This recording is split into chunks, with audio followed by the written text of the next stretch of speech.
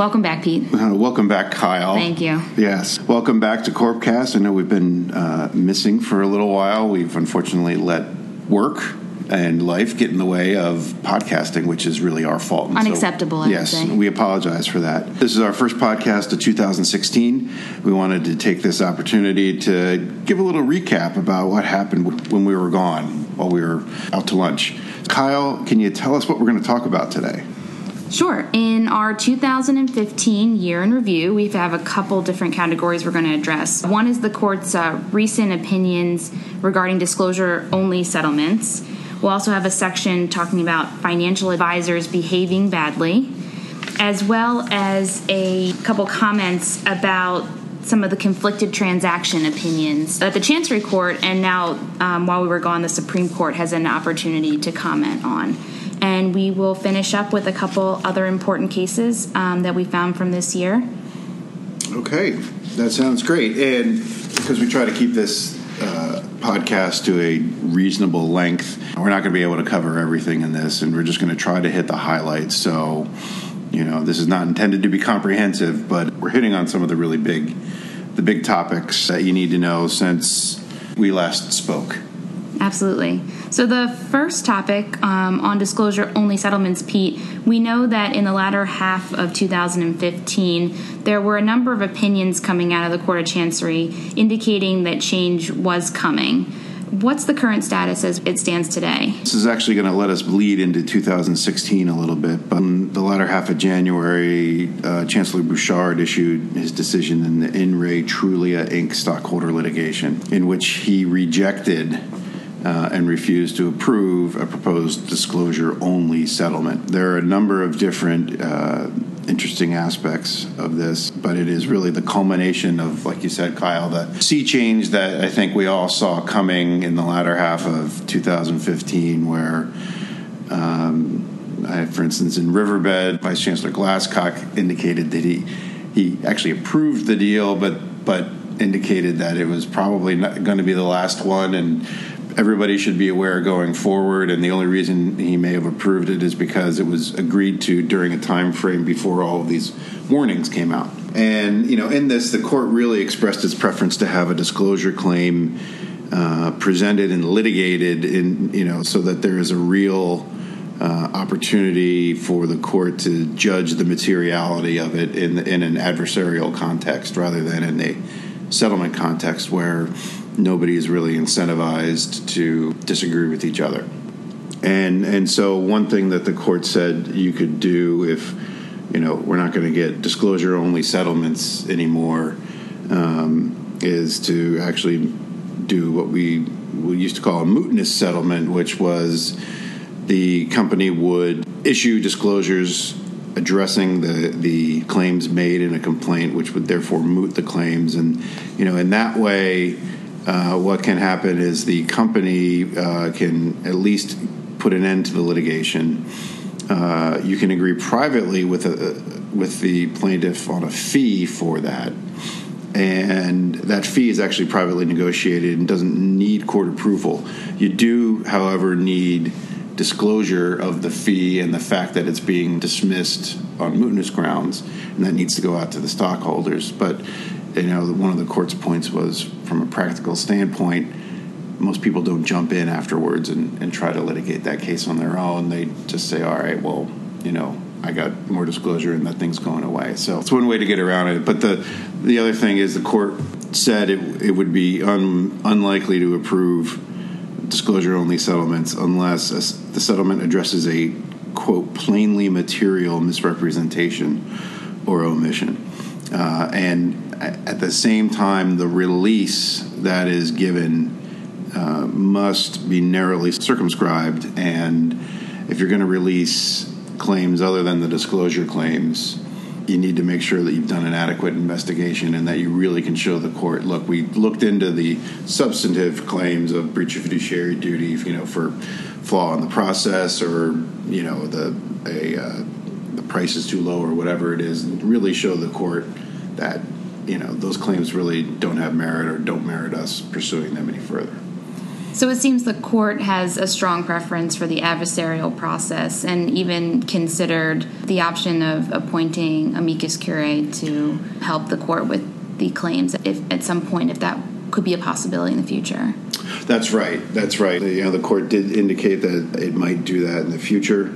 Just for instance, I know Vice Chancellor Glasscock recently awarded $10,000 in fees to an objector to a class action settlement that was disclosure only, on the grounds that the objector, and this was Professor Griffith, I believe, who was the objector, created value for the benefit of the stockholders because he helped the court better understand and really provided that kind of adversarial look at the disclosures and whether they were material or worth the release that was being given. So that is certainly something that could happen in the future. I think right now everybody is, if this was a sea change, they're trying to get their sea legs under them to figure out exactly how they're going to go forward after this.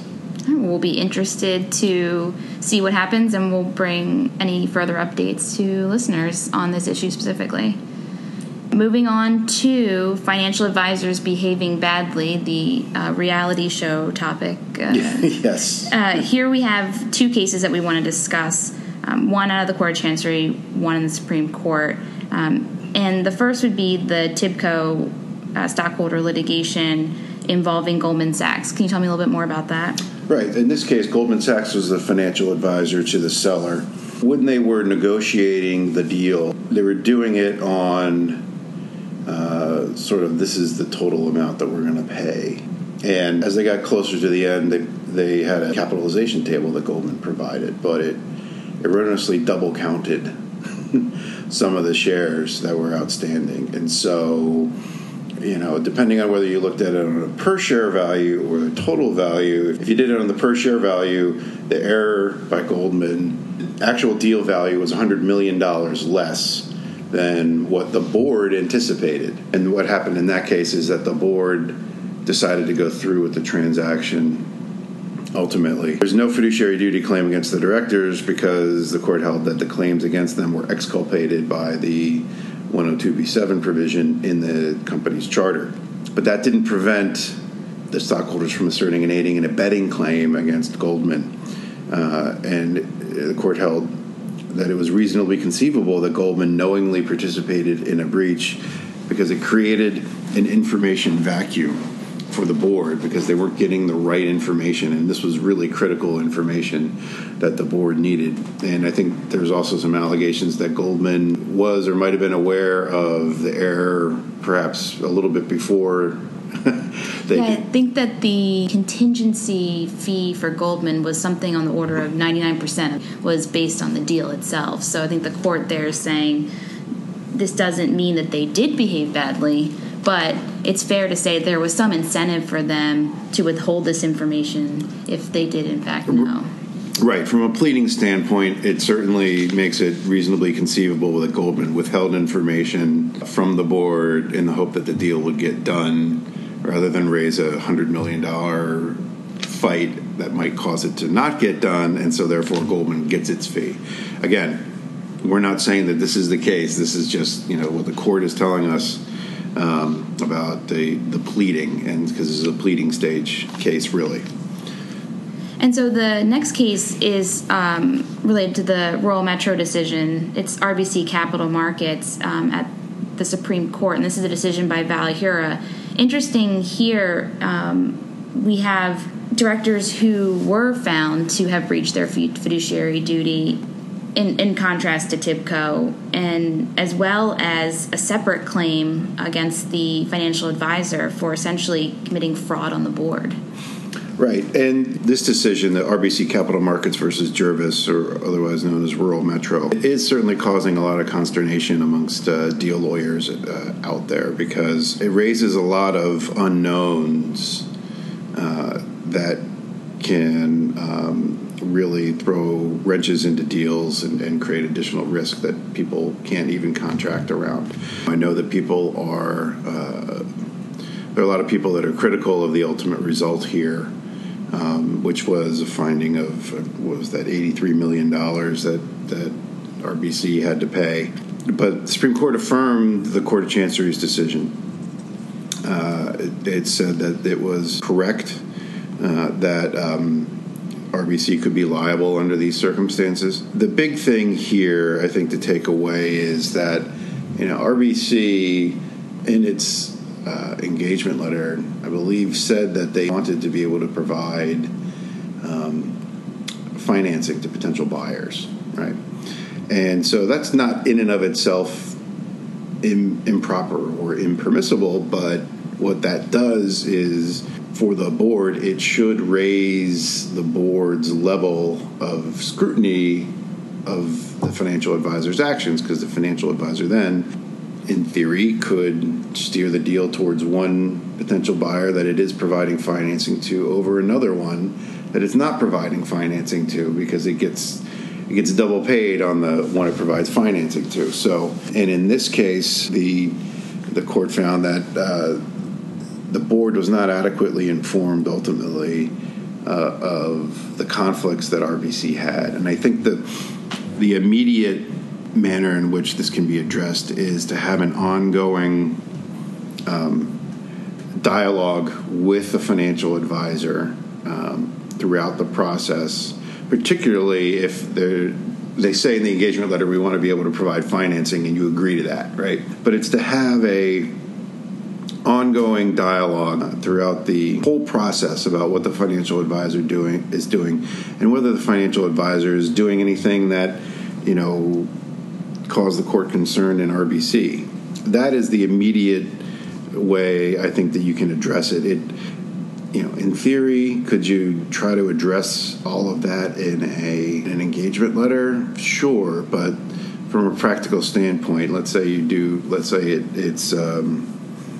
RBC. They advise or go to pitch meetings to probably thousands of companies a year. And if some guy in RBC in one office goes out to lunch with somebody who is a potential buyer of the company to pitch them on something completely different, to even collect the information that occurred and then process it and then disclose it is, first of all, extraordinarily difficult for some of these very large investment banks. And then secondly, there's all kinds of confidentiality restrictions that RBC might have with these other people that they're talking to, and to try to navigate that through the process of an engagement letter is probably really almost impossible to do it up front. And so that's why continued vigilance and diligence by the board to monitor what the investment banker is doing throughout the process is really the best way to address that. And I think importantly in this case, the Supreme Court didn't invalidate the idea that a board can rely on experts and their opinions. It's just that the board, and correct me if I'm wrong, has just to be actively involved and reasonably aware of what's happening. Right. I mean, this goes back to the 141E issue. The board's entitled statutorily to rely on experts, but there has to be a reasonable basis for the board to conclude that the person is reliable. And so I think what we're seeing here is the court saying, look, you need to make sure throughout this process, because it is so important, that the person is reliable. Because if the person is trying to sell you out and do its own thing, they're probably, not reliable in the way that the statute contemplates. Excellent. So moving on to conflicted transaction news, we did touch on some cases involving conflicted transactions in a previous podcast. So we want to talk first about how those cases fared on appeal to the Supreme Court. One of the cases we had talked about before, there was Crimson Exploration, KKR Financial, and Sanchez. And if you recall, the question was whether it was a controlling stockholder transaction. In each of those cases, it was a stockholder that owned less than 50% of the outstanding shares. So you're getting into this sort of metaphysical what is control concept. In each of those cases, the courts focused on the, quote, control of the board in the specific process as opposed to sort of general notions of control. In Crimson, the court said, I'm reluctant to find that the Oak Tree Capital doesn't control the company here, but it doesn't really matter at the end of the day because it was a third-party transaction. That one sort of sidestepped the issue, but in KKR and Sanchez, the court said, no, we're focusing on control of the board, no control here. The counterpoint was Zhong Pin. In that case, the court focused on control of the corporation. It didn't cite KKR or Crimson. And Sanchez was actually released the day before Zhong Pin was, and so it didn't cite that as well. So that's sort of where we were. Sanchez and KKR actually went up on appeal. First of all, the Supreme Court in KKR affirmed the finding that it wasn't a controlled transaction. In that case, KKR held 1% stock, but provided basically all the services that the company had through an affiliate. KKR survived on that one, and so the court held that there wasn't really the coercive power because of a stockholder, the stockholder interest. Or in other words, that the contractual obligations didn't equate to some kind of, like you said, phantom control. That's that was right. Outside the holding. That's right. Importantly, in that case, the entire board, I believe, or certainly a majority, was independent in that case. And I believe it was approved by a vote of the disinterested stockholders as well. That's right. So, you got a lot of different avenues here. In Sanchez did not fare as well, although it didn't address the control point in the Supreme Court opinion, but we should talk about it anyway, and we can do that briefly. In that case, the challenge transaction was approved by an audit committee, and basically, they focused all on one guy in the opinion because of the way the board was structured. And that was because if you had the one guy, then there were not a majority of disinterested directors for demand purposes. Because importantly, Sanchez was a 23.1 demand issue as opposed to some of these others, which were 12b6 motions. So the court really focused on the demand issue, and in that case, the Court of Chancery had said that this person was disinterested and independent, or the pleadings did not raise a reasonable doubt as to the interest or independence of this director. On appeal, the Supreme Court disagreed, and the Supreme Court really said in that case, look, we got a guy here who is a longtime friend of the interested stockholder in the transaction. We've known each other for 40 years. And then he's also, this director is also a director, an employee of another company that the interested stockholder is a director of as well. And so while standing alone, either one of those things may not necessarily have raised a reasonable doubt as to that director, this is not a mechanical process when you're looking at these interest and allegations of interest, and you really got to look at them together. And if you look at them together, does it raise a reasonable doubt that a guy who's known somebody for 45 years and works at is a director of his employer, and the employer even says that person can wield some influence at the company, is there reasonable doubt that person could decide something against the interested stockholder? That's essentially where the Supreme Court came out on that. You got to look at them both together. Mm-hmm. So that's where Sanchez came out, and it's back down in the Court of Chancery, and it's going to be litigated. And so one case that we didn't talk about was Cornerstone, and there was a Supreme Court opinion from Chief Justice Strine in May speaking about the standard that minority stockholders have to plead in order to survive motions to dismiss. In Cornerstone, this was a case where it was clear the entire fairness doctrine was going to apply. But there were disinterested and independent directors in the case who I think everybody fairly admitted really hadn't done anything. And whatever had happened wasn't their fault. And at the court level, the plaintiffs had argued, look, if you look at Emerald Partners and some of the cases relying on Emerald, you can't apply a 102B7 exculpatory provision at the pleading stage. You have to do it only after you've determined what the standard of review is, and then on a director-by-director basis to see, whether they've actually satisfied the standards for exculpation. And so we don't have to even plead an independent claim against those folks, and they're still in the case, and they're parties. And on appeal, the Supreme Court said, no, we don't agree with that.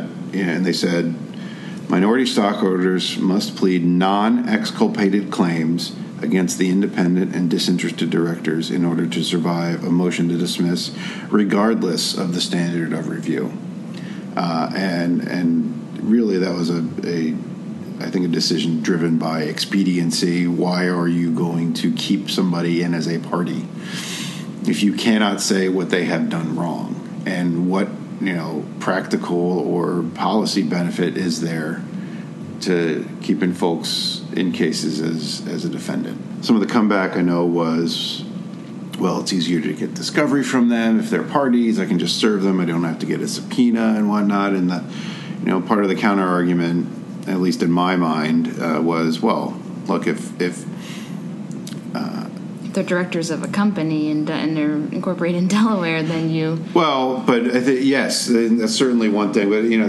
But if they are directors of this company and they fight discovery on a case involving their fellow directors and are recalcitrant and don't cooperate, that is only going to redound poorly on their fellow directors who are actually defendants. And it's more likely than not, I would venture to guess, that the court would find that very suspicious, that the director fought to provide testimony in the case.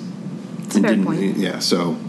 But anyway, that's the status now, and now we see a lot of these, we talk about cases, a lot of cornerstone motions. I've got a disinterested independent guy, and there's a 102B7. I want my cornerstone motion.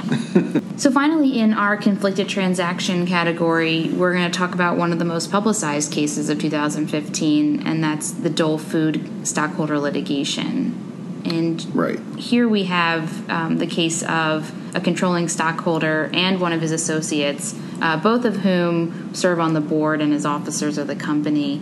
Actually, it appears manipulating the sale process. Right, and this is very interesting because the court very early in the opinion makes it clear that he thought the special committee in the case actually did a great job and did the best it could under the circumstances. Because this was the controlling stockholder, it was a take-private transaction. The controlling stockholder wanted to buy out the minority. There's a special committee that's formed. They're really trying to do all the right things. And, facially it may have looked like that, but the court found here that the controlling stockholder and the associate effectively manipulated the entire process so that even if the committee, the special committee, made a good decision based on what it knew, because the associate had manipulated the process so much, the board's decision couldn't be respected ultimately in terms of either a burden shift or anything else, because there were proven allegations of manufactured revenue projections that were given to the committee and its bankers, while the associate then met with his own bankers or the controlling stockholders' bankers and gave them a separate set of projections. And so it was really, a lot of the things that if you wanted to put onto a list of things you should not do, and in a sale process if you're affiliated with the controlling stockholder. There were a lot of things on there that the court found, as a matter of fact, in that case. Now, the interesting thing is, the court said even though if the price that was ultimately paid was in a range of reasonableness, the court can still award what he called a fairer price to prevent the defendants from profiting from their breach. This case ended up settling, so we're not going to get a review of that fairer price language. It is interesting. I've not seen it before articulated as a measure of damages, but that's out there. So people should just be aware of that. We shall see. Yes. So next, we want to move on to talk about one case that came out of the Delaware Superior Court, out of the Complex Commercial Litigation Division, or some referred to it Delaware's Other Business Court. And here we have a case involving Twitter and a venture capital firm. Yes. Why don't you tell us about that, Kyle? Because I've spoken too much. Okay, fair enough. The Twitter case involved an agreement between Twitter and a group of venture capital firms that related to Twitter's IPO and the promise of these firms to bring in money for the IPO. So it was all pre-IPO stuff. Pre-IPO, but they're going to use it as sort of the last thing to get to the IPO and go forward after that. Correct. So this firm did their work. They brought in potential investors, but in the end, one of these potential investors and Twitter ended up bypassing the venture capital firms and making their own deal directly with each other. And so that led to a claim against Twitter for a breach of the contract governing this pre-IPO arrangement between Twitter and the venture capital firm.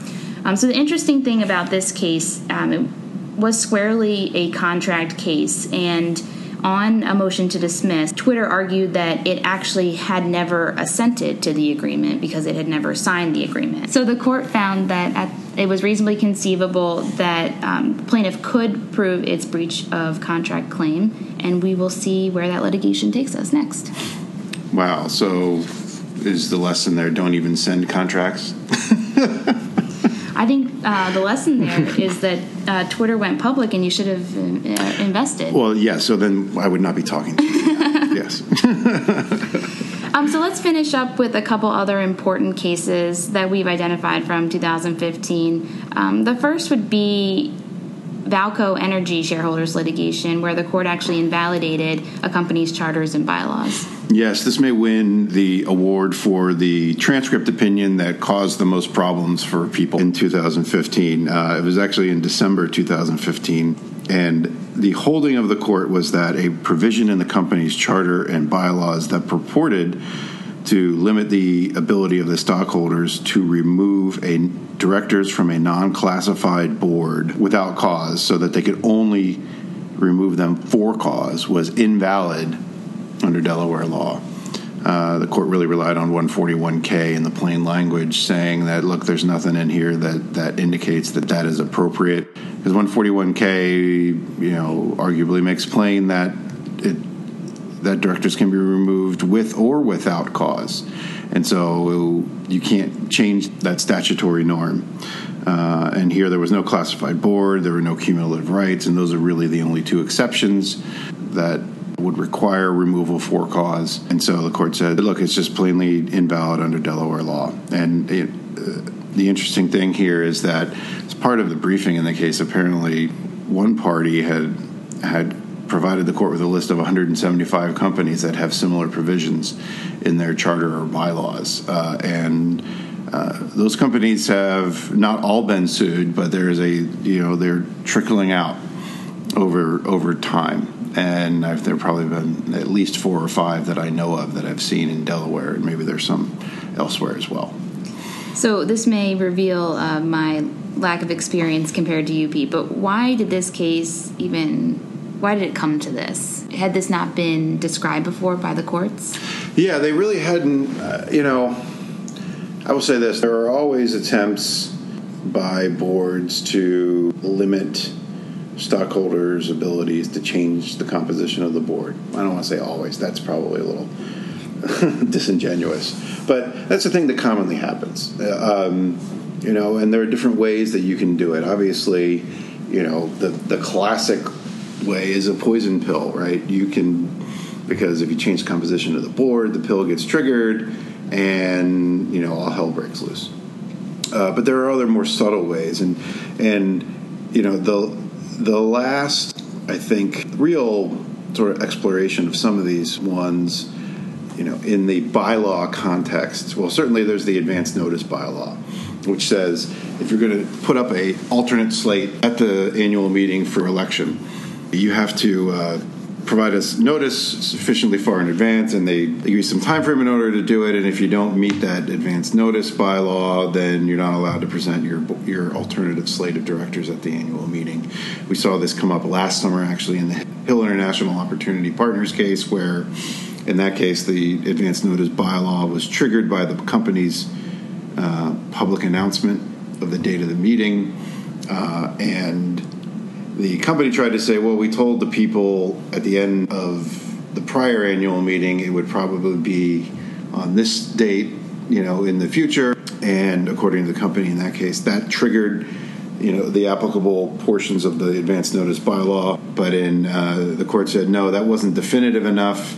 The provisions of the bylaw were triggered when you actually announced a firm date.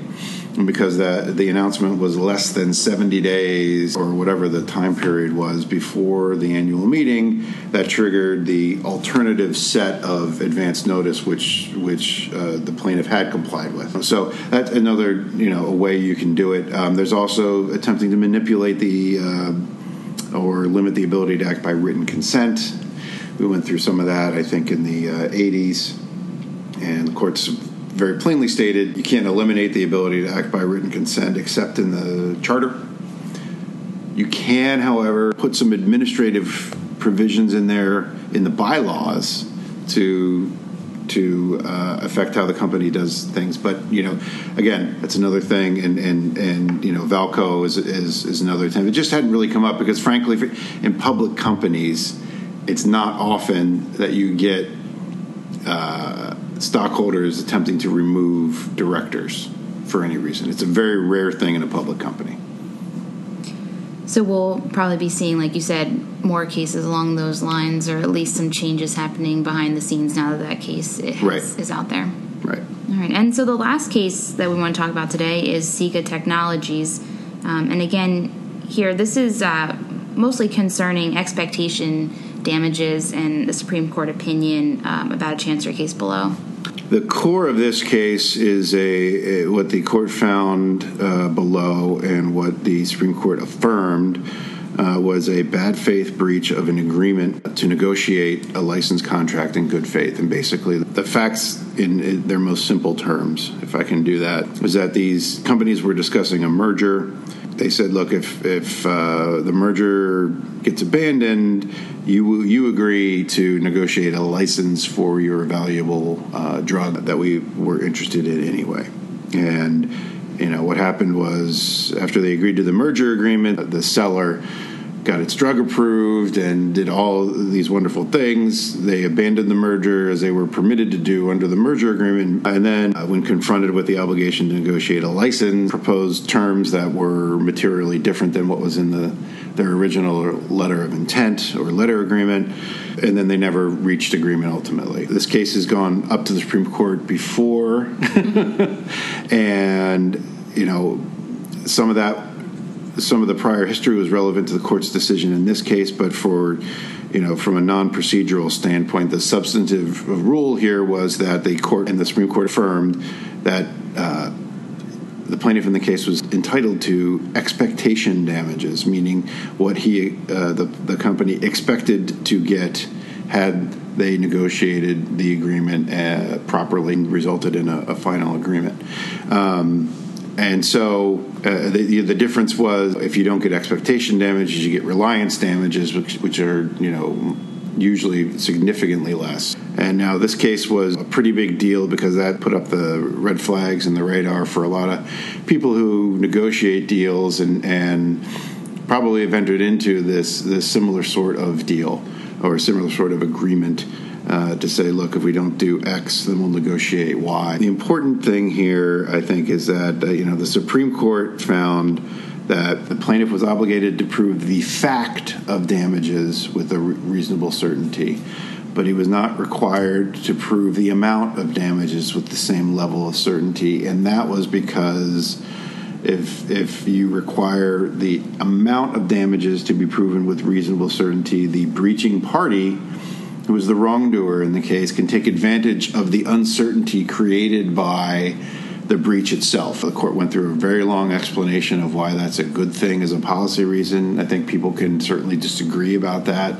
We're not going to take a stand on that here, but that's the way the Delaware Supreme Court looked at it, and so that's what the law is now. Well, excellent. Thank you so much. That is your 2015 year in review, courtesy of Corpcast. By no means extensive, but hopefully informative. Well, it was certainly long enough. It was. The GarageBand here says I don't even know. That's not time. It's like some sort of... It says you've been going for years. It says I've been going for way too long. Well, I hope everyone enjoys it. Yes. Thanks, everybody, for listening. We're going to try to get on a consistent schedule, provided that, Kyle does all the work, right? Because it can't be me. I do what I can. I know you do. But if you have questions, want to suggest a topic, or want to give us feedback, you can reach us at corpcast@morrisjames.com. You can also follow us on Twitter at DECorpcast, where we will put links to podcasts and information relevant to Delaware law. You can get more information on our firm's blog, DelawareBusinessLitigation.com, or be the first to know about content by subscribing to Corpcast through iTunes or any podcasting app. Thanks, and we hope to see you again soon.